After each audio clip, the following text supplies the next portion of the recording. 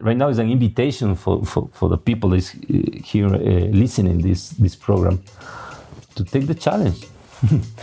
Because I think that will be is the things that we can find in Galapagos could be for sure interesting around the world. Welcome to Smarter Markets, a weekly podcast featuring the icons and entrepreneurs of technology, commodities and finance, ranting on the inadequacies of our systems and riffing on ideas for how to solve them. Together, we examine the questions: are we facing a crisis of information or a crisis of trust? And will building smarter markets be the antidote? This episode is brought to you in part by Base Carbon. It's time to get serious on carbon. Learn more at basecarbon.com.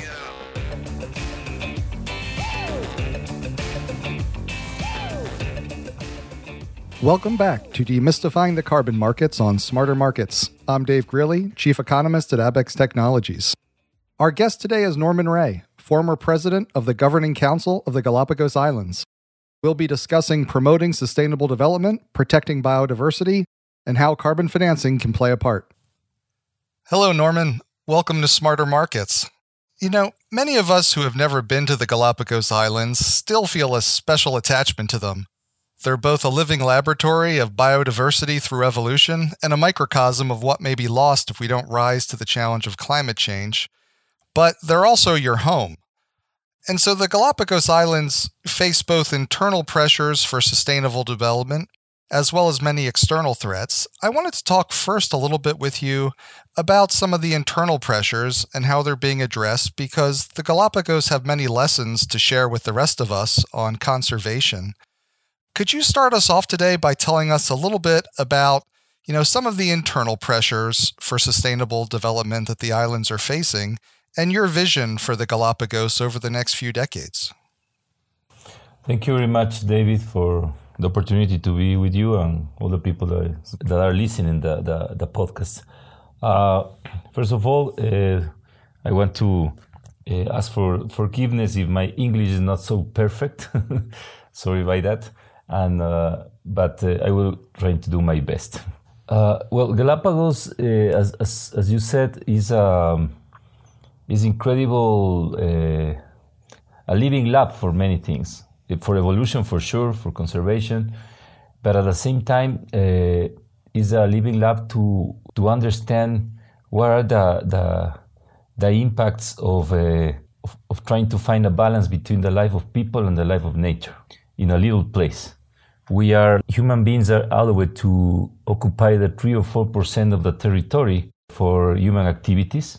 And also, we have 97% of the land is a national park, and we are surrounded by 135,000 square kilometers of a protected marine reserve. So it's really interesting because one of the biggest threats to the endemism of our species in Galapagos are invasive species that came through all the transportations and systems and all the needs for tourism activity and the life of the people in the islands. We are close to 32,000 or 33,000 people living in Galapagos, and pre-pandemic numbers of tourism in 2019.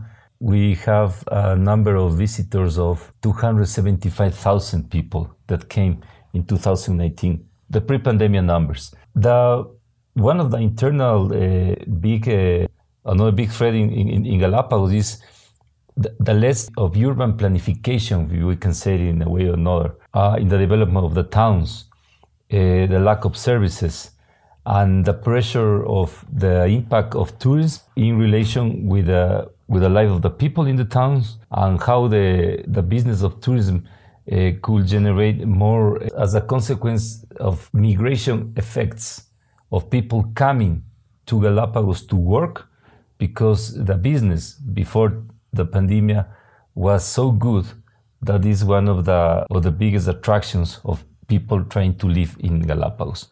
So this is one of the conditions that I think that could be part of the threats that we have. At the same time, other thing that maybe not all the time people is aware is that living in Galapagos is expensive, and meeting their natural heritage of the for the people, or let them to the community, for the locals to go and have the opportunity to travel to the jewels of the crown of the islands could be a very expensive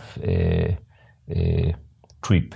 We have to, the locals that we live in Galapagos, we have to pay as a tourist to go and meet other places of the island. And it means, for example, a one-day trip to go to Bartolomé, that's one of the incredible sites in Galapagos. You have to pay not less than $240 per day, per person only. So you have a family of 4, it's quite expensive to do it.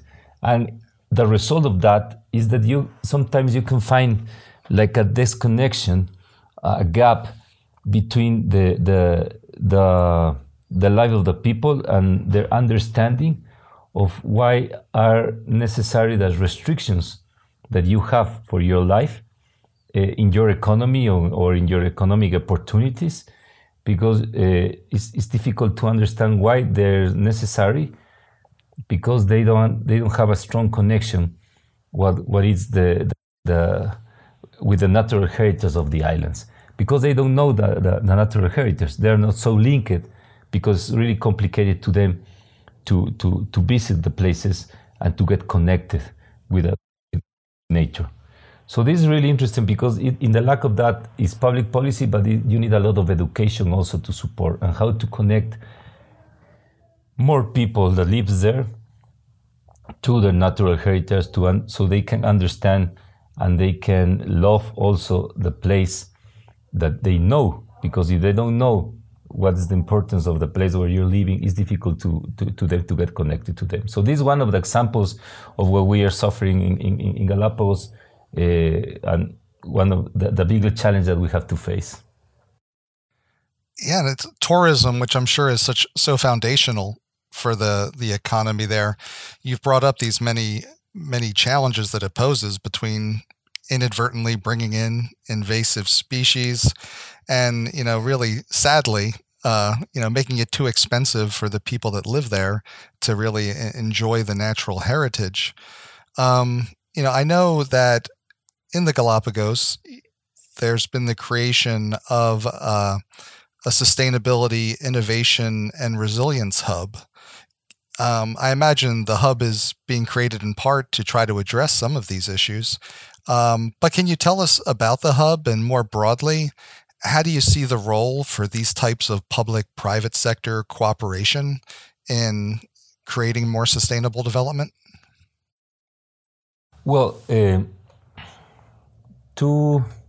little more than 3 years ago, when I started my work as the president of the Government Council of Galapagos, that, by the way, is a special regime to govern the islands under their quick and incredible circumstances of nature.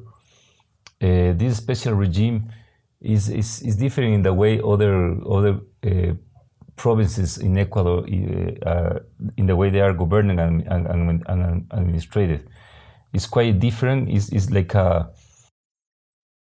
a way to organize the work of the executive power with the work of the local governments inside the islands. You have 3 mayors of the 3 populated islands, 1 representative of the rural parish, and at the same time you have 4 ministers of the cabinet of the government: tourism, environment, and agriculture, and planning. And who is the president of the Government Council is designated by the president of Ecuador, and and also is part as a minister of their cabinet. This is the only way in Ecuador that you have these things. So it's really important to know that also, because it's the complexity of organizing the life in Galapagos. At the same time, the idea of 3 years ago, I went to a really interesting meeting that was organized by two young students, women from Galapagos, that they were studying nanotechnology. So it was really interesting that, yeah. So these two girls were, right now they are already finishing their studies, and one of them is right now in Germany, in Berlin, studying their master and planning to do her PhD in nanotechnology, exactly. And she came with a lot of the big heads of nanotechnology around the world to make like a congress of nanotechnology in the islands. And it was really interesting because we were not more than 10 Galapagueños sitting in this room, hearing all these great minds talking about what is nanotechnology for the world. And this meeting for me was like a great trigger to see what are the big question was, all right, we have two nanotechnology engineers, young women of Galapagos, committed with their community. What do we have to do with that? So it comes this big word is called innovation. And innovation, as you know, is linked with many things. You can innovate in the economy, in social, in whatever. So it's a great opportunity. So we started to talk with two universities of the UK. One of them is Cambridge, through King's College, and also with Edinburgh University, and from Scotland, and also with two other universities in Ecuador. It's called Universidad San Francisco de Quito, that they have a campus since 20 years ago in the islands, and also the biggest public university here in Ecuador is called Universidad Central del Ecuador. And we were talking with Fundación Charles Darwin, that they are making science for 60 years in the islands. Charles Darwin Foundation is the name of it. And also with the Government Council, and at the same time with the National Secretary of Science and Technology, it's called CENESIT in Spanish. And also with the Environmental Investment Fund for Sustainability, that's called FIAS, that is closely linked to the fight against invasive species in the islands. And we, in 2020, we decided to push the possibility to discuss sustainability and resilience with innovation in the islands as a consequence also of the learnings of the impact of COVID-19 in Galapagos. So people in the community and everybody started to think, okay, it's the first time that in Galapagos all the economic activities stopped. No? Just an example, in 2019, in July, we have 20,000 tourists that came to the islands. And in July 2020, that we opened again the operation of tourism in Galapagos after we control the contagions, the community contagions, and do a lot of measures to stop that. They came 48 tourists to Galapagos. See the 48. Difference, the gap. 48. So it was really a tough situation, and we are still not recovering the numbers that we used to have before the pandemic. So the impact in the economy, tourism means more than 80% of the economy of the islands. Then come public sector. And people suffer a lot. And Galapagos learned to develop really interesting solidarity processes to secure food security for the people that were living there. And also we had to do a lot of public policy, and also find a way of working with the private and the public in a solidarity way to find the solutions and to save life of the people and give them the opportunity to, and at the same time protecting, generating the protection of the destiny, because we were aware that if the impact of the life of the people, that was the most important thing in that moment, will not a priority in that moment, the results in the future of the destiny could be a disaster for the future of the activity in Galapagos, for the tourist activity in Galapagos. So we also we do a lot of things and then opening this opportunity to think, okay, we have to work in water, energy, food, no, education, and see how we can link all these things to develop knowledge for the islands, but also knowledge for other island states around the world. We believe that the things that we can do in Galapagos could have a great impact in other places around the world and could be a really living lab reference, important reference to do other things in the worldwide. Because as we are human beings living inside a natural heritage, inside a national park, and we learn and we have developed knowledge around living with restrictions. And climate change is going to be a great restriction for human beings around the world. So I think that is a great opportunity to. So we thought that this is a great opportunity to start to make Galapagos a place where we can sit together with others around the world to find the solutions that we were searching in the planet. And it's fascinating because so many of us over the past few years of the pandemic have, had the life we were accustomed to taken away, and it's led many people to reevaluate how they're living. And it sounds like for the Galapagos, it's also allowed for a reevaluation of the extent of the reliance on tourism and looking for new ways to develop the economy and create, I imagine, jobs and a way of life. And as you put it, living with restrictions. So that's fascinating to me. And of course, living with restrictions is likely going to apply to many of us in terms of trying to deal with some of the pressures that we're all facing globally with climate change.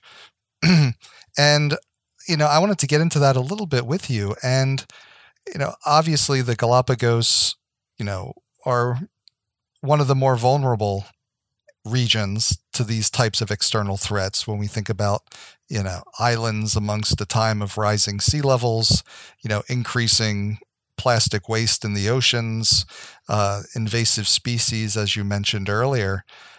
When you look, often for those of us who aren't living in areas that are as vulnerable, the impacts of climate change can feel like maybe something in the future. They don't feel as tangible.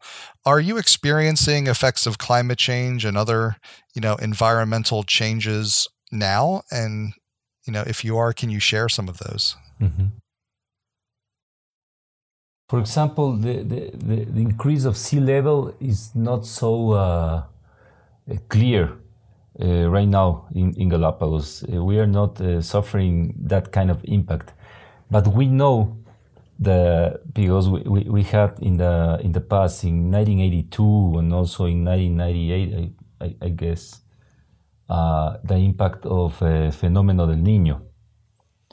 And we learned a lot about what could happen if El Niño came again to Galapagos, in the impact that we can have in the marine life and also in the life in the land.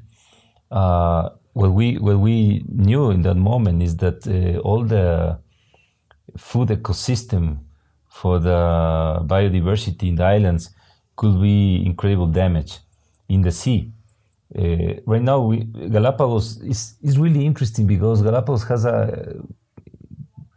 some special conditions. We have 4 marine currents, really important, and one of them is Humboldt Current that comes from the south of South America, and in front the coasts of Peru and Ecuador, they turn left to the west, and then get into to Galapagos, and you have another current that came from the South Pacific and other. But it generates we have hot, warm and cold currents, but this balance generates an incredible well-being situation for the life in the oceans and also in the islands. And at the same time that we have a protected marine reserve of 135 square kilometers, where does not allow the fishery industrial activity, only a small scale fishery. It means that the Galapagos is like a nursery of life in the Eastern Pacific, and that's one of the reasons, because it's so incredible place to see marine life and also the life on the land, and it's also the reasons because you can. And I was reading something about it, and I found that in the other parts of the equatorial line that passes in the north part of Isabela, is the biggest island in the Galapagos. The equatorial line passed through Galapagos also. In the other parts of the world, the equatorial in the tropics and in the island ecosystem and in the sea are suffering of the impact of climate change. In the seas, in the oceans, species are going to the poles, trying to feel more cold water and to have more better weather conditions. But they're still coming back to Galapagos. So it's really interesting what's going on. But at the same time, we know that we are incredibly vulnerable for climate impacts and if they change the temperature of the water. Right now, conditions are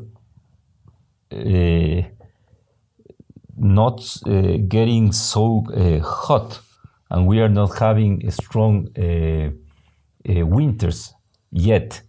But we know that if we are going to have extreme climate conditions as Fenómeno del Niño or Fenómeno de la Niña, the impact in the life of our nature and our biodiversity and our fauna and vegetables is going to be a huge impact. Because in La Niña, a lot of iguanas, marine iguana, that is really important for all the ecosystem, and also sea wolves and other marine birds and all the ecosystem trophic. I also had to say in English this word, trophic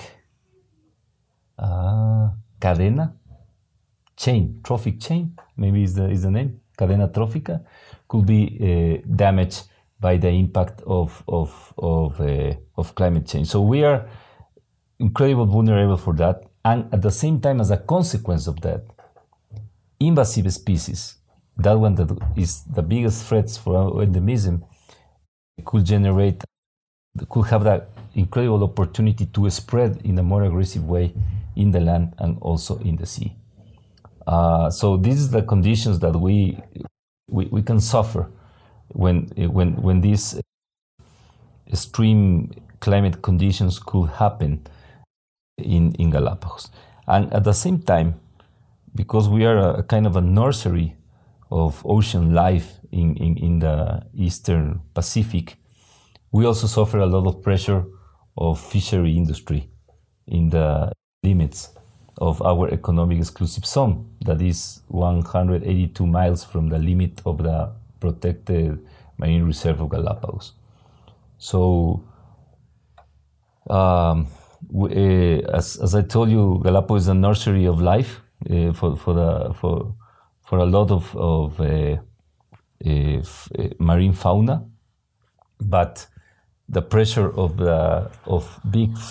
big international fleets in the limits of our marine exclusive zone, even the Ecuadorian, even the Chinese, and even other fleets, is going to be bigger and bigger, because if we are still going to have better weather conditions than other parts around the equatorial line and the tropics as a result of our marine currents, it means that or you go to fish on the poles or you go to Galapagos to find tuna, for example, just for an example, no?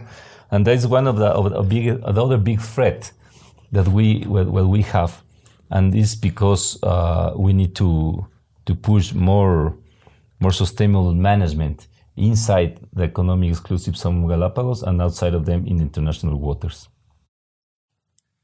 It's amazing. So sounds like the greatest threats right now are to the biodiversity, and some are subtle, or would seem subtle, in terms of the changing of the temperatures of the currents and migratory fish needing to move closer to the poles to stay cool.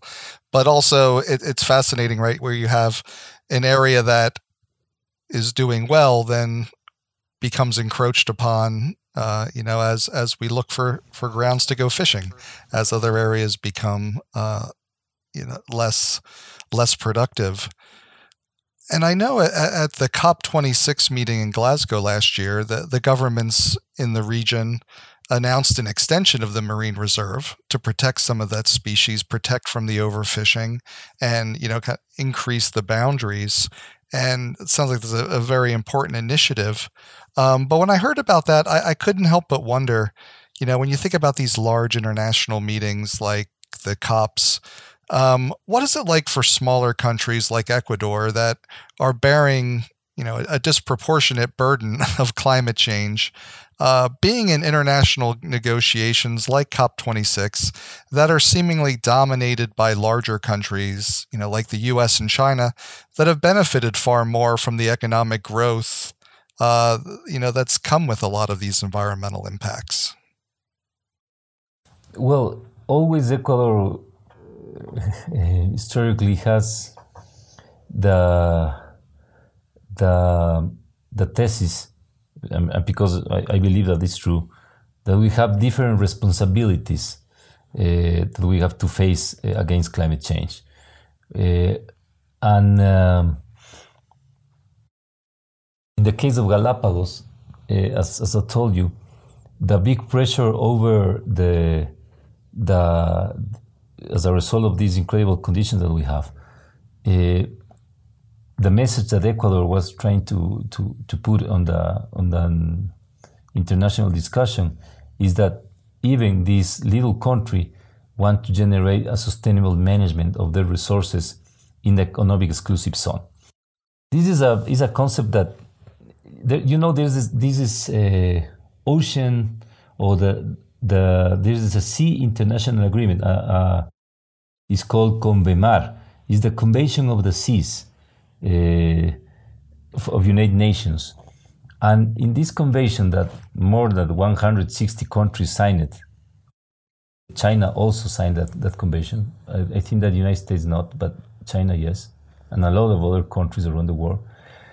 They have this concept of economic exclusive zone in the sea.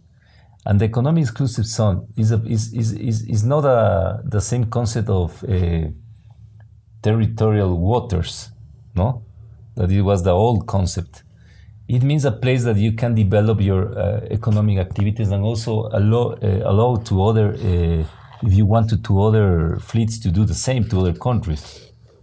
But in practice, it is like international waters under the jurisdiction of the national country. No? I don't know if you can understand it.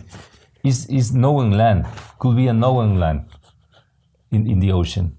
And, right. and for the national fleets, so they say that they have the opportunity to have like and this is one of the greatest discussion with the national industry around this stuff. They say, okay, our comparative conditions to deal with other industries, fishery industries around the world, is that we have economic exclusive zone 100 kilometers from our national coast. So our energy effort is not have to be so hard as other fleets that travel around the world. Even the Ecuadorian fleet travel around the world. The tuna fleet, it's one of the biggest in the Pacific, in the Eastern Pacific. But they say that if we create another marine reserve in the area, that could harm their economic opportunities in relation to the other ones.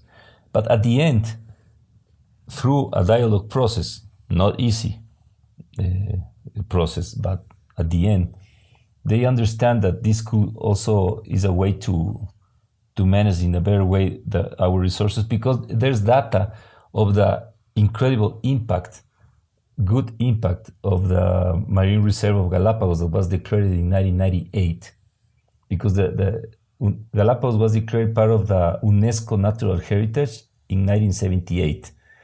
But the marine reserve, protected marine reserve, were declared in 1998.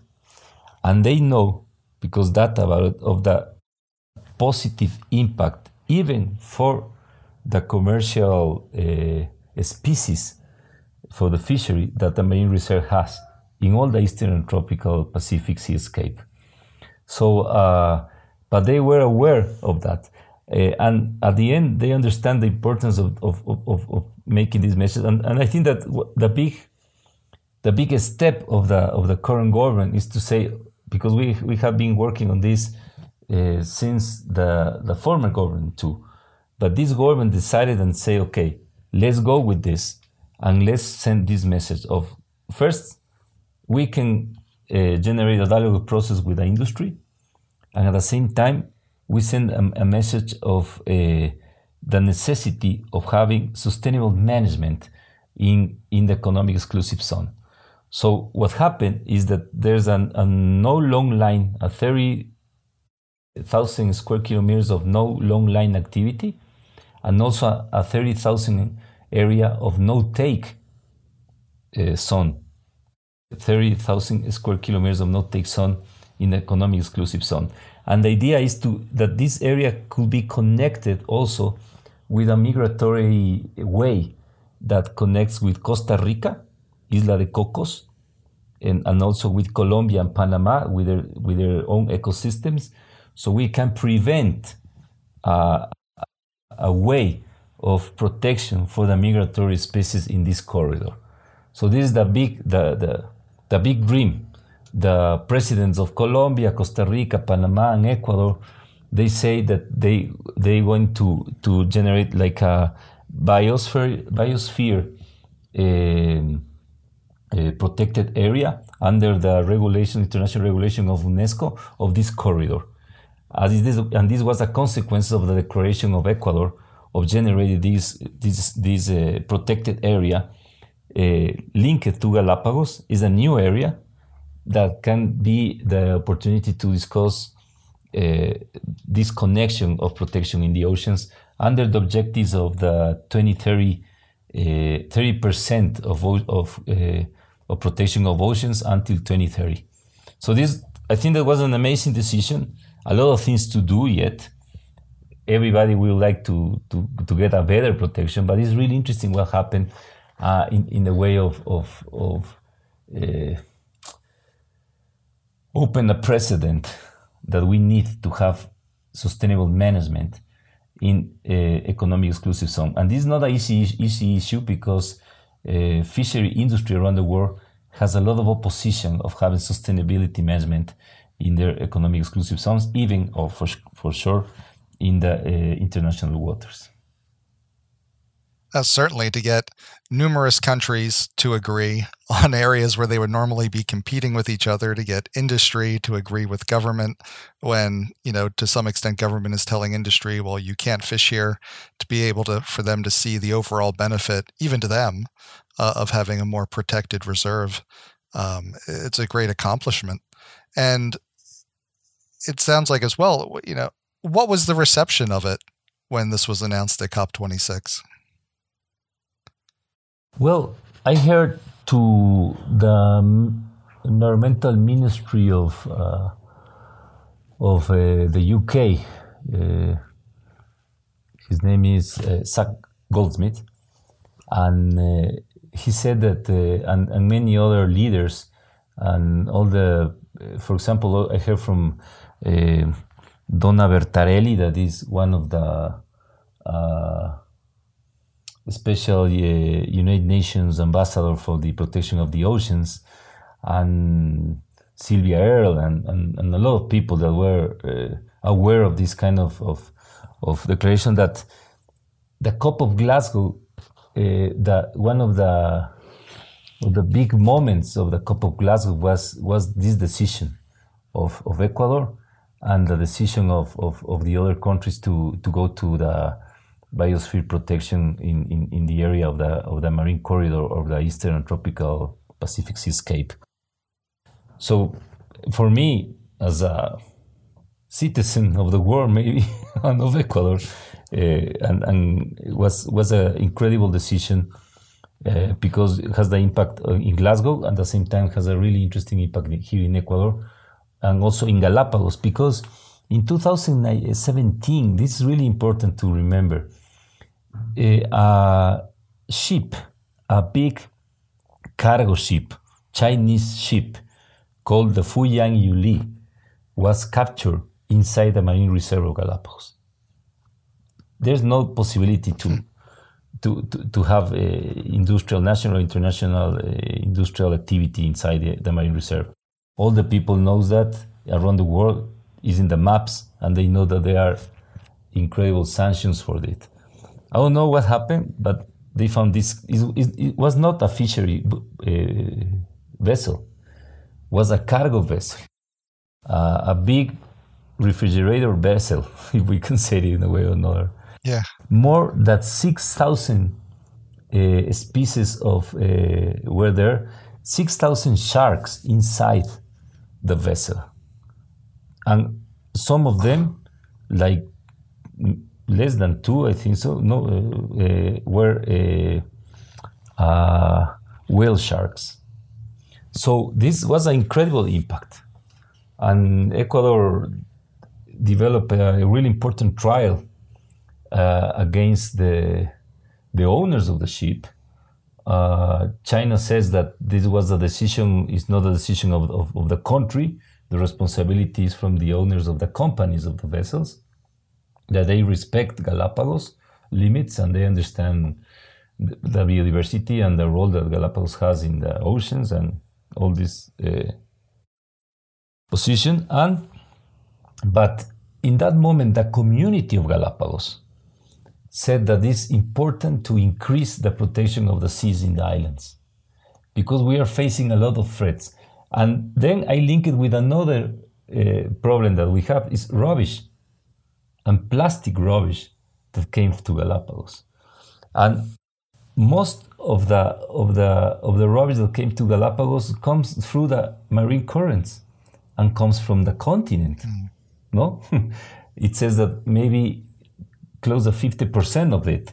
But at the same time, you find a lot of bottles with trademarks that came from Asia. But the rubbish of these bottles by currents ends in Hawaii. It's proved.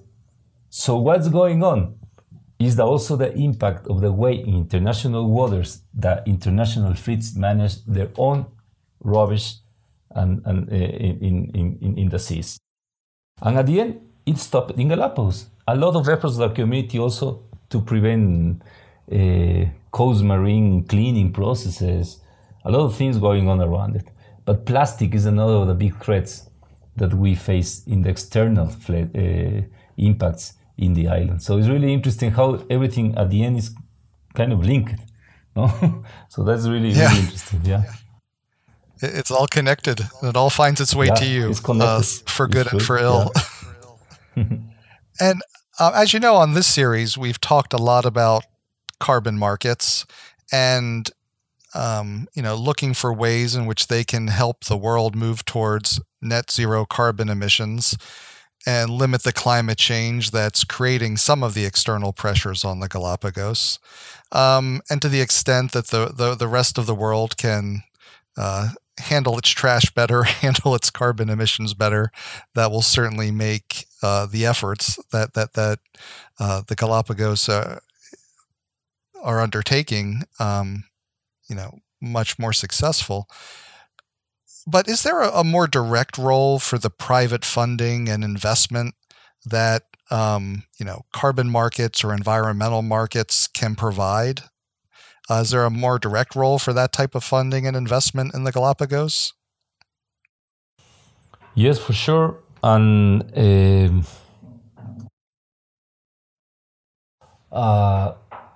I think that it will be really interesting to find links between for example, the protection of native vegetation in the islands. There's a really not so well known tree, and that is called Escalesia in the islands, and is that had been having a lot of impact because invasive species like it's called blackberry. Blackberry is an invasive species that came to Galapagos many years ago, and is one of the biggest threats against Escalesia. And Escalesia is really important for the life of turtles, to keep the protection of water, and to generate all the ecosystem conditions for the life in the islands.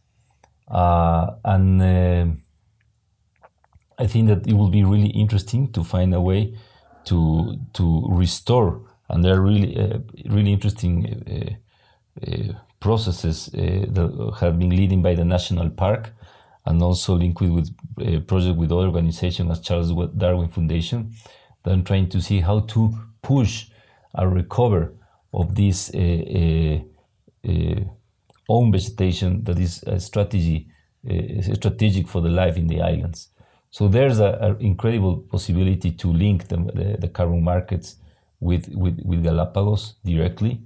Also in blue carbon initiatives, for example, for mangroves is really important, and also for the protection of other wetlands that we have in other of the islands, in Isabela, for example, and also in San Cristobal. There are four populated islands. The biggest is Santa Cruz, the other one is San Cristobal, and there comes Isabela, and there comes Floriana. And each of them have different ecosystems. No? For example, San Cristobal is the only island that have a lot of drinking water. No, it's the other ones have the majority of water is salty water. No, so, and you have to invest a lot of effort to transform the water for the well consumption of human beings in the islands. Also for agriculture, that is really important, because right now we depend on 70% of import foods and goods from outside, and it means a risk for invasive species too. So we have to develop a lot of resources in quarantine processes and control. The state of Ecuador do a lot of that to prevent that invasive species get into the islands. But historically, they already came, and they're already still there. Even that we are doing a lot of things of eradicating, and in some cases aggressive processes against goats in the 90s, for example. That was part of the history of the world. People going to hunting goats because there were plenty of them, and they also was a threat to the life of the islands. But right now there's an incredible fight against, for example, a mosquito. It's called Feloni. It's a fly, La Mosca Feloni, because they put their eggs inside the nets of the birds. So it's a big issue, and there's a lot of research on that. What I'm trying to see is that science is important around the world, and for Galapagos is a key issue. And we can find a way to generate carbon markets investment linked with science research against the threats that the endemism of the islands is suffering. If we can find a way to push a better recovery from mangroves, the protection of wetlands, and also of ancient vegetation in the islands, we can find interesting ways of linking the carbon markets with activity in Galapagos. And even we have to be innovative, and to innovate how to link all these efforts also with the protection of the oceans against illegal fishery and the pressure of fishery in the oceans around Galapagos. and also in education of the people. And then we can find really interesting connections, for example, with energy and also with water. Galapagos right now is using not more than 20% of solar and aeolic energy. The other part of it is oil energy, thermoelectric energy, with diesel. So I remember that when I was the president of the Government Council, that one of my first decisions of public policy in Santa Cruz is to stop the importation of electric cars, because there wasn't a local production of solar energy for the batteries. The problem is that they were connecting in the night to the diesel infrastructure, and we were paying electric cars with diesel. We are charging batteries with that, so it was a mess. So I say, no way, until we develop the capacity to generate our solar home-based or a big plan of it, is a weird thing to keep doing these things, because it's absolutely contradictory.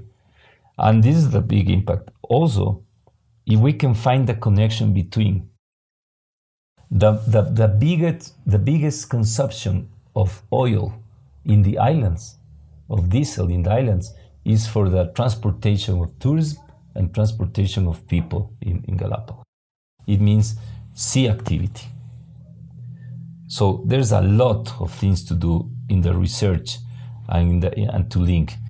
If there's a way to connect research of carbon markets, link it with solutions for these so sensitive places, where you can innovate research and to see how it can work for the solution of transportation and mobility in a better, clean way. That will be really interesting challenges to find the way to do it. We are going to have a big project of solar energy in Galapagos, 20 hectares of solar panels in the island of Baltra, that is close to Santa Cruz, where's the airport. This is going to change the relation between solar energy and diesel energy. But at the same time, it's important to say that the way people build their houses and infrastructure in Galapagos is pushing is an increasing needs of energy, of power of 7% each year. So we need to change that also. So any carbon market solution for Galapagos have to get connected necessary with research, and to find concrete solutions also to the development of better infrastructure with less impact in the increase of needs of energy and power in the islands, and changing the matrix right now of how we work.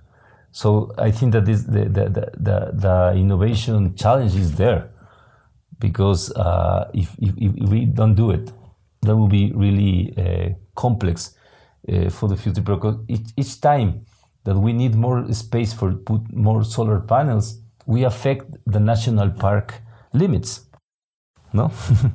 Because we don't have enough space to do things there. This is one of the reasons, because it's a great challenge to do. Okay, what we can develop, understanding that we live in a place with restrictions, human beings inside a natural heritage and a national park. Okay, so this right now is an invitation for the people that's here listening this program to take the challenge. Because I think that will be is the things that we can find in Galapagos could be for sure interesting around the world. Thanks again to Norman Ray, former president of the Governing Council of the Galapagos Islands. We hope you enjoyed the episode. Join us next week when we'll continue to explore the carbon supply chain, moving on to the role of the intermediaries and end users of carbon markets. This episode is brought to you in part by Base Carbon.